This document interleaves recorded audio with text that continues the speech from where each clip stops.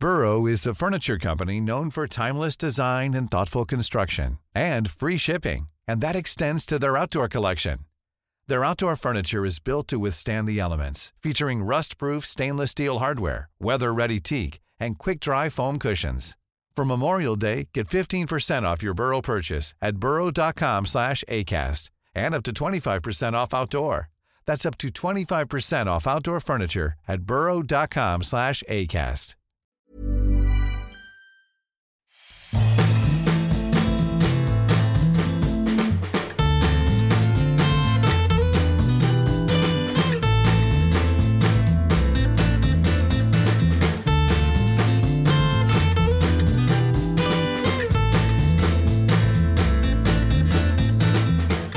Hi, this is Jenny Queen, and you are listening to So, What Do You Do All Day? I am here with John Owen. He is the pastor and CEO of Wayside Chapel, but a man of so many different talents, wearing so many different hats that I think I'm going to let him introduce himself a bit. John, first, I'm going to ask you the question that I ask everybody on the show. So, what do you do all day? I do a lot of things. So first of all, I am a husband to Lisa, and we've been together nearly 20 years now, and we met at work. She was my boss.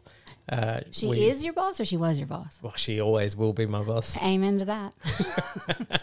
We were working together in the same place. She was running a refuge for women, escaping difficult domestic situations, and I was working with men who were in and out of prison, sometimes working with the same family unit, but separately but close by. And so we met, and we always say it was love at first crisis. And we have been together ever since, and we have 3 girls. So that's another thing I do all day is I'm a dad, husband, I'm a dad, I'm a son. I've got beautiful parents who are in lockdown in Melbourne at the moment, and I have 3 sisters who, between us, we have 10 daughters. No sons or? All daughters. Really? Yeah, you should see family gatherings. They are chaos.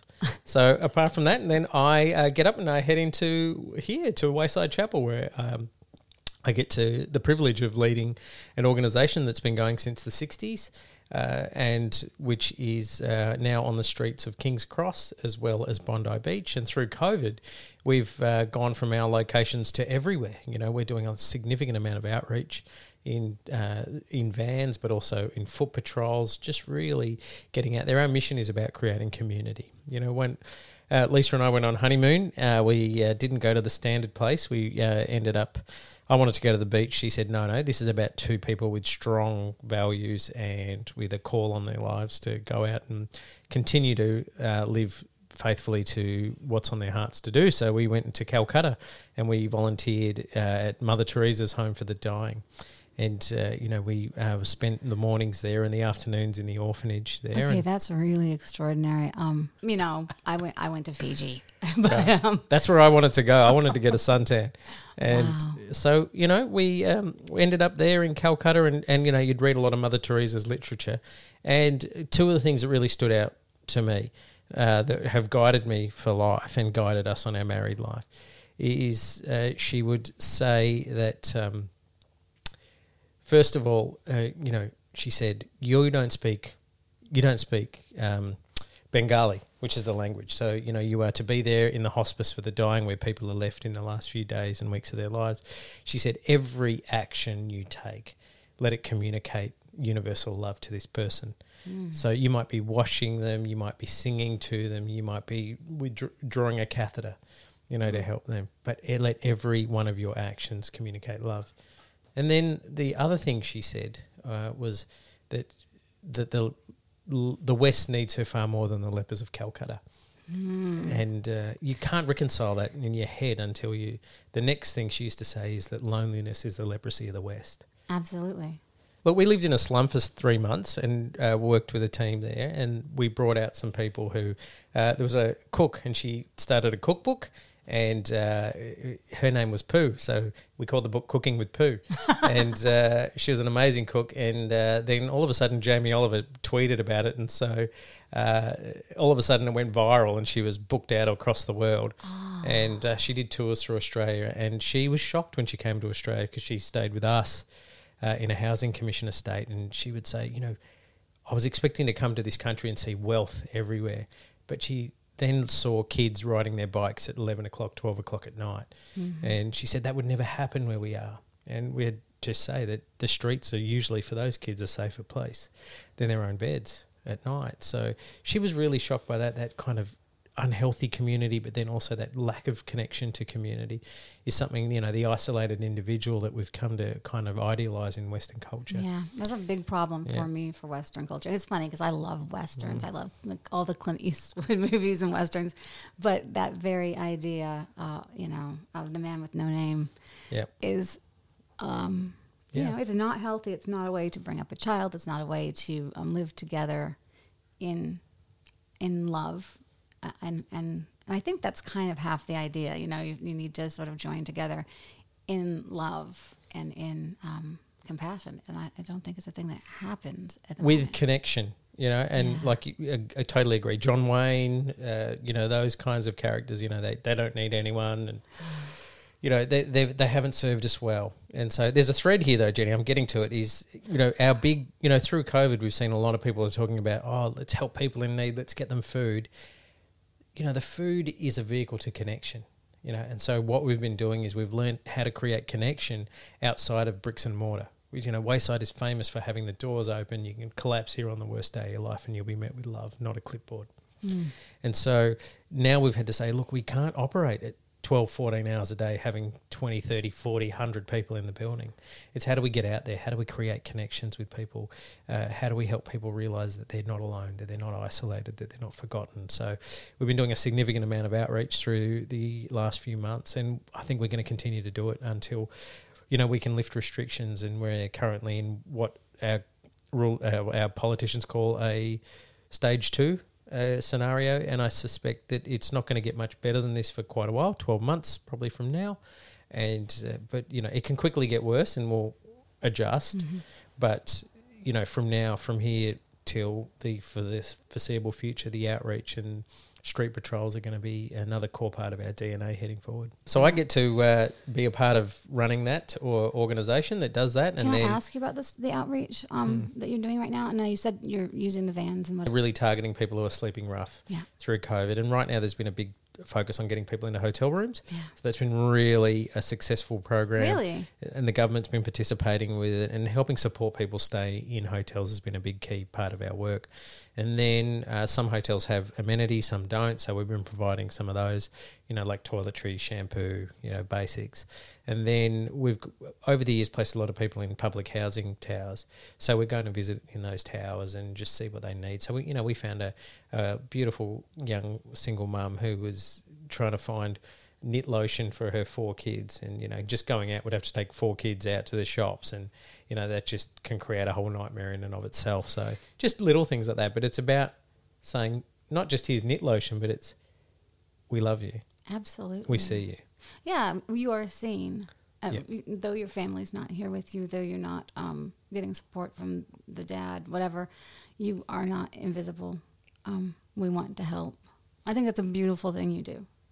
Well, what an awesome privilege it is to be able to be a part of that team. And then my other hat is pastor. So, you know, this is a marathon, not a sprint.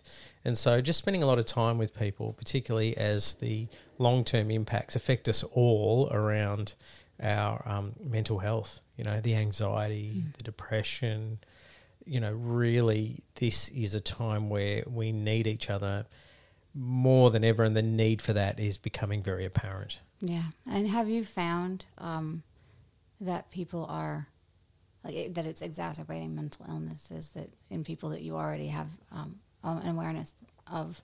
Are you finding that people are more fearful and anxious in general? Well, it's a stress test, right? We're all been placed under stress, so wherever we have those little weak points in our lives, it's really exacerbating those. So, it is absolutely. Yeah, I find myself feeling, oh my goodness, so much more stressed and anxious and not really fearful, just,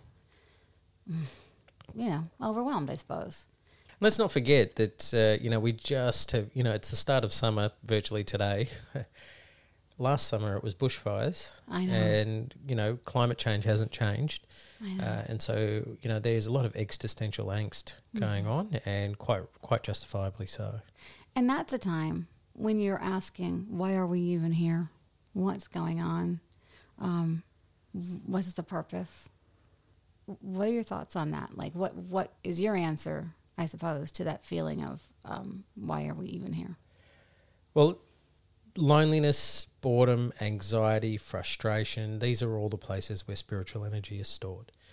And we need to have a set of practices developed that we can not try and escape those, not get onto Netflix for 58 hours in a row, not drink ourselves into a stupor. And I'm not saying they're signs of weakness, because that's what we've been trained to do. It's reflexive. We fix people and we escape and avoid our own problems.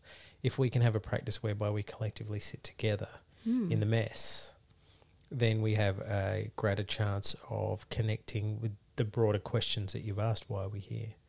What's the purpose? And we move from why me to how can I be in and through this time for others? So, that's kind of for others, it might be the key. You just tack that on at the end, but I think that might have been the most important bit. It's got to be for others. We're not the center of the universe, and any good spiritual practice will quickly teach us that we, in some way, we are best when we find ourselves necessary, significant, but not central. I think that's the perfect way of putting it. I find when I'm the focus of me, I'm sure everyone does, when you are the main focus of you, then there's no happiness there, Absolutely. And look, we often say that, we see a miracle occur when someone's pronouns change from I and me to us and we. It's when we can see another. So often people are so lost in their own pain and they're absorbed in their own self that they can't see a person. All they see is a means to an end. So we'll see it in a small way, like give me some soap and shampoo and give me this shower and give me. And, there's no real chance for a meeting there. But, if we stay there long enough, people finally are given the opportunity to have that moment where they can collapse and realise that what they're experiencing is not unique in the whole human span of history, and that there are people who are actually here with them and for them. We have a saying here which we say, there's no hole so dark and deep that God's not already at the bottom of it. And so we're there too. That particular quote, which I had read in an interview, I believe, that you had done. I can't remember where the interview was now. It was a beautiful interview. But I had read that quote and thought, no, I have got to speak to this guy. He's on the top of my interview list. Because that quote is, it's radical, actually. It's a radical idea that you can't dig yourself in so deep that you won't help. That's quite a bold thing to say, too, because people dig themselves into some spectacular, they practically hit, the core. And I'm not saying we pretend that we understand what someone's going through. I just find images very helpful to guide me through life. So, I think if we image ourselves standing at the top of the hole looking down, all we're going to do is either throw words at someone or give them advice from the bottom. Whereas for me, the whole metaphor is, how about I jump in the hole and we say, I don't know what the hell's going to happen next, but let's try and work it out together. Our other guiding metaphor is, I'd rather be lost with you than saved without you. Again. I love that. I love that. So that's the answer to the question, what do I do all day, is I get lost. I get lost with others. I get lost from my sense of self and entitlement. And I collapse into this thing called community, which is what we're created for. So when you come in the morning to Wayside Chapel, Millions of people have lost weight with personalized plans from Noom. Like Evan, who can't stand salads and still lost 50 pounds. Salads generally for most people are the easy button, right? For me, that wasn't an option. I never really was a salad guy. That's just not who I am. But Noom worked for me. Get your personalized plan today at Noom.com. Real Noom user compensated to provide their story. In 4 weeks, the typical Noom user can expect to lose 1 to 2 pounds per week. Individual results may vary. What does your day here look like? Like, what? Can you just kind of walk me through? I mean, I bet you there's no average day here. That's my guess. But can you walk me through sort of a day here? Sure. So I have to walk through the park to get here, and often I'll start my day with a good conversation with someone who's waking up, probably under an awning or under a park bench, and see how they're doing, see if they've got it through the night and are okay. Then I head in for a bunch of meetings around the team. I lead a management team here and check in with the frontline staff to see how they're going for the day and talk about what's going on in the workflow. And then I might have a couple of meetings with politicians or people who have asked to come and visit the place. And then in between it all, I get to spend time in between meetings having the real meetings, which is the real connections with people. So, I remember one day I went and was talking to the Prime Minister, and 15 minutes later I was in the boardroom, and 15 minutes later I was in the gutter, sitting talking to a mate we were waiting for an ambulance as he'd just been given some Narcan after overdosing on heroin. And so just sitting there in the gutter as his head was between his legs and he was vomiting, and I thought, I have the best life. Yeah. I get to be everywhere and love everyone. And how wonderful to have that kind of range of people to know and share with. I mean, that's pretty crazy. Yeah, it's pretty funny when you're heading into a meeting with the leader of the country and you got vomit stain on your shirt, and you can't say it's my baby. No, it's a 28-year-old. Yeah, it's Wayside Chapel. It's okay. Everybody's welcome, right? Absolutely, and that's it. That's the point. You come in here, you'll be met with arms open wide. I love that. So you said that the kid had overdose. 28-year-old. The man had overdosed and had been given Narcan. Do you carry Narcan here? Are you allowed to administer? I don't know the rules around it, but I know that I'm perplexed by how little I see. So the medically supervised injecting centre that's around the corner, they do community training. So anyone can do the training and then administer Narcan. So most of us here at Wayside have had the training, and we have little vials of Narcan that we can administer. Anyone can? Yeah, it's a community treatment. Because I have found myself twice in this neighborhood in a situation where I saw someone who had overdosed, and I called the ambulance, but I felt pretty bad that I couldn't do anything. Well, get in touch with MSIC and do the training, and you can purchase Narcan or get it from the pharmacy. I think this is something I did not know. Again, for my listeners, I didn't know this was possible. You guys should get on this. I mean, you could save someone's life. You are literally learning about the creative process, vocation, and administration of Narcan, all in this podcast. Keep listening, people. Narcan's an interesting one, though, because it literally saves your life. You can be on death's doorway, and then it turns you around in a half a second. But you must be very careful when you administer Narcan because exactly you've just spoiled someone's high. They can get pretty salty is the problem. Yeah, our staff are very good at knowing how to jab someone and then jump back. Right. Jab and run. So while we were not recording, we ended up talking about the birth of your first daughter and how it was a very unexpected birth plan. Will you tell us? Yeah, so we were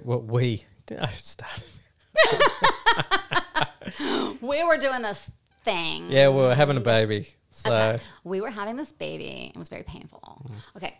So Lisa was in the early stages of labour, and we didn't know what labour was. She didn't know what labour was, so she was having a handover meeting at work because she was a team leader in her department. She said, I've just got to finish this meeting and hand everything over. She's very ordered and structured, my wife, and we're living in a very tight-knit community in a little 2-bedroom flat, and there were 14 flats, and then the word got out that Lisa was, going to have the baby. So all of a sudden, everyone was at our house. I was making cups of tea. I was washing dishes with the gloves on. Lisa said, I'm not feeling well. I'm going to go for a rest. 5 minutes in, I hear this scream, John, get in here now. And I said, I'm washing dishes. I've got gloves on. She goes, get in here now. And so I listened and went into the room, opened the door, and there she was getting her tracksuit pants down. And there was the head of my daughter right in front of me. And so I just kind of went into this panic mode and thought, what can I do in medical training? I can be calm and maintain control in the situation. So I said to her, stop. We can work this out. And how did you think that was going to happen? She said, I don't care what you fucking say. This baby's coming out. And I think that is a spiritual quote of this podcast. So I think when we start merch, I might have to have that put on a T-shirt. Yes. So, there she was coming, Oh, my God. So this whole, the story about the birth, I think that the stop was kind of a panic response. And I'm wondering, at your work, have you ever had an experience that was so intense and really kind of out of your control that you just wanted to yell stop or whatever? You just felt like you couldn't manage it. Look, my whole life's been quite an intense experience. And so from a very young age, being the only immigrant family in our community, only people of colour in our neighbourhood, always felt the brunt of either novelty or racism. So it was always, and my emotions were always on edge. I was always the only person like me in a room. And that kind of feeling of being on the outer has always kind of walked with me my whole life. So in tense situations, I've learnt how to kind of hold myself. So that moment where my daughter was born, I thought that was quite an appropriate emotional response. However, I have learnt how to maintain calmness because one of my first jobs out of school was to work as a youth worker in a juvenile detention facility. Okay, that would definitely help you on your path to maintaining at least a good poker face. Correct. So probably taken a bit too much into my personal life, but maintaining calmness. Look, I have maintained complete kind of Zen calm while someone was strangling me once in quite a fit of rage. And I remember having his hands around my neck saying, I think you just need to take a breath, man. And did he stop like on a dime? Yeah, he did it 3 times. He tried to choke me out 3 times, but each time I just said, let's just calm down, man. Let's, this is not the way to deal with this pain. Let's just breathe together, man. And may I ask what the circumstances leading up to that were?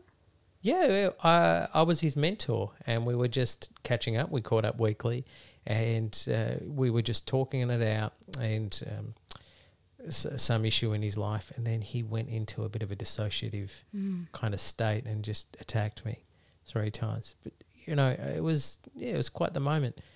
I've also, in my previous work, when I was doing youth work in a community where there was a lot of gangs, if there was ever a gang brawl, I used to just run out to the middle of it. Did you really? Yeah, all the time. Have you not seen West Side Story, man? So, I mean, it's just common, I thought, you got to just maintain that calmness and peace. Who's going to stand in the middle? There's that story where in the Gospels where Jesus has a woman dragged to him who's been caught in adultery, right? They only bring the woman, not the man. And then the whole crowd's saying... Where is this in the Bible? Yeah. I don't remember this. So a woman's been caught in adultery. She's dragged to Jesus and the whole crowd is saying, let's stone her to death. And, they say, Jesus, what do you say? And he kind of bends down in the dirt and draws something in the dirt. And then he just looks up at everyone and he says, if you're without sin, you can cast the first stone. Okay, that's that. Yes. And we all know the phrase, we just don't necessarily know the story. We know the phrase. A lot of people try and guess what he wrote in the dirt, but what actually happened was, in this intense situation, he sat in the middle, in between the woman and the crowd. And he said, come on, another way's possible here. And so whenever there's been like brawls and fights and anything going on, and I've just always run into the middle of it. I see. I'm not saying it's because I'm good or I'm holy or I'm superior or I'm smart. In fact, it's just that kind of, I think when there are situations where two sides are facing off against each other, the key question to ask is who's standing up in the middle, right? Who's getting in the way here in a way that's going to make a difference? Because left to its own devices, it's just going to collapse into chaos. Generally, yes. I gotta say, I've never in my life stood in the middle of a fight. Not done it. You know, once when Lisa was 8 months pregnant, there was a couple, because we were in that tight-knit community of flats, there was a lot of violence going on. And one day we heard this scream, and, you know, it was a husband beating into his wife. God. And Lisa was 8 months pregnant. She ran downstairs, stood in the middle of them and said, "You've got to stop." And it made the man stop because she was 8 months pregnant. And, you know, Lisa said, "You've got to stop because I love you both." Right? She had her arms out. And I thought, wow, that's the picture, right? That is the picture. Saying someone's got to get in the middle. Well, God bless her for doing it, and she's very, very brave. But it doesn't always work that way. And we're talking in the context of a relationship. So, you know, we were friends with that couple. Okay. Yeah, it wasn't so just a rando. just like strange people in the neighborhood that that makes me feel I'm the better. idiot that runs out into the middle of randos. Yes, I caught all that. the time. Not the idiot part, though. The fool. No, not even the fool. Just, you know, I guess God's got your back. I think it really stems from the fact that when I was young and when I was being beaten up, when I was being treated like shit, I just wanted someone to jump in the middle and say stop. So that's the image I take into my life and my work, and what guides me is who's going to stand in the middle in this situation? Who's going to stand in the gap? You're a pastor because you stand in the gap. That's right. And I stand in the gap and I look at people who are waking up in the gutter and I say, stand up. You know, you're welcome. And I look at people who are looking down and I say, hop down off your horse. You know, we're all just equal in this. Yeah. And so if we can all just collapse, you need to collapse into where you are. You need to stand up. You know, and so often I take the inspiration from the Gospels where Jesus will talk to someone in complete despair and say, "Daughter, your faith has restored you." You know, and he will say to a religious leader, you know, "You've got no idea what you're talking about. You know, it's all just show. You know, it's your heart that I'm talking about. Hop off that high horse. Come down from your tree." Right? Come down from your tree. And so that's part of standing in the gap is, you know, saying to those who are beaten down by life, stand up. And those who think they're better, more than others, say, hop down. And that's where we have a meeting, you know. That's where we see our mission come to life, where those two parties meet. And I feel like I'm in the middle of it, just with my arms out saying, this is how we're meant to be, guys. What a privilege. Awesome, right? Yeah. Couldn't imagine a better job. Seriously, that's wonderful. Okay, so I think we'll wrap it up. I really appreciate the time that you've given us, because I know that you're a crazy busy person. And I just want to tell our listeners who are maybe around Australia that if you wanted to donate to Wayside Chapel, you should most definitely do this thing. You should go to their website. And, you know, a little bit helps. A lot helps. All of it helps. And also, if you live in the neighborhood, like drop by with some toiletries or some socks or some, you know, whatever you got. I'm sure it goes to good use here. That's what I got. You guys have a great rest of the week. I'll see you in 2 weeks. And this is Jenny Queen. So what do you do all day?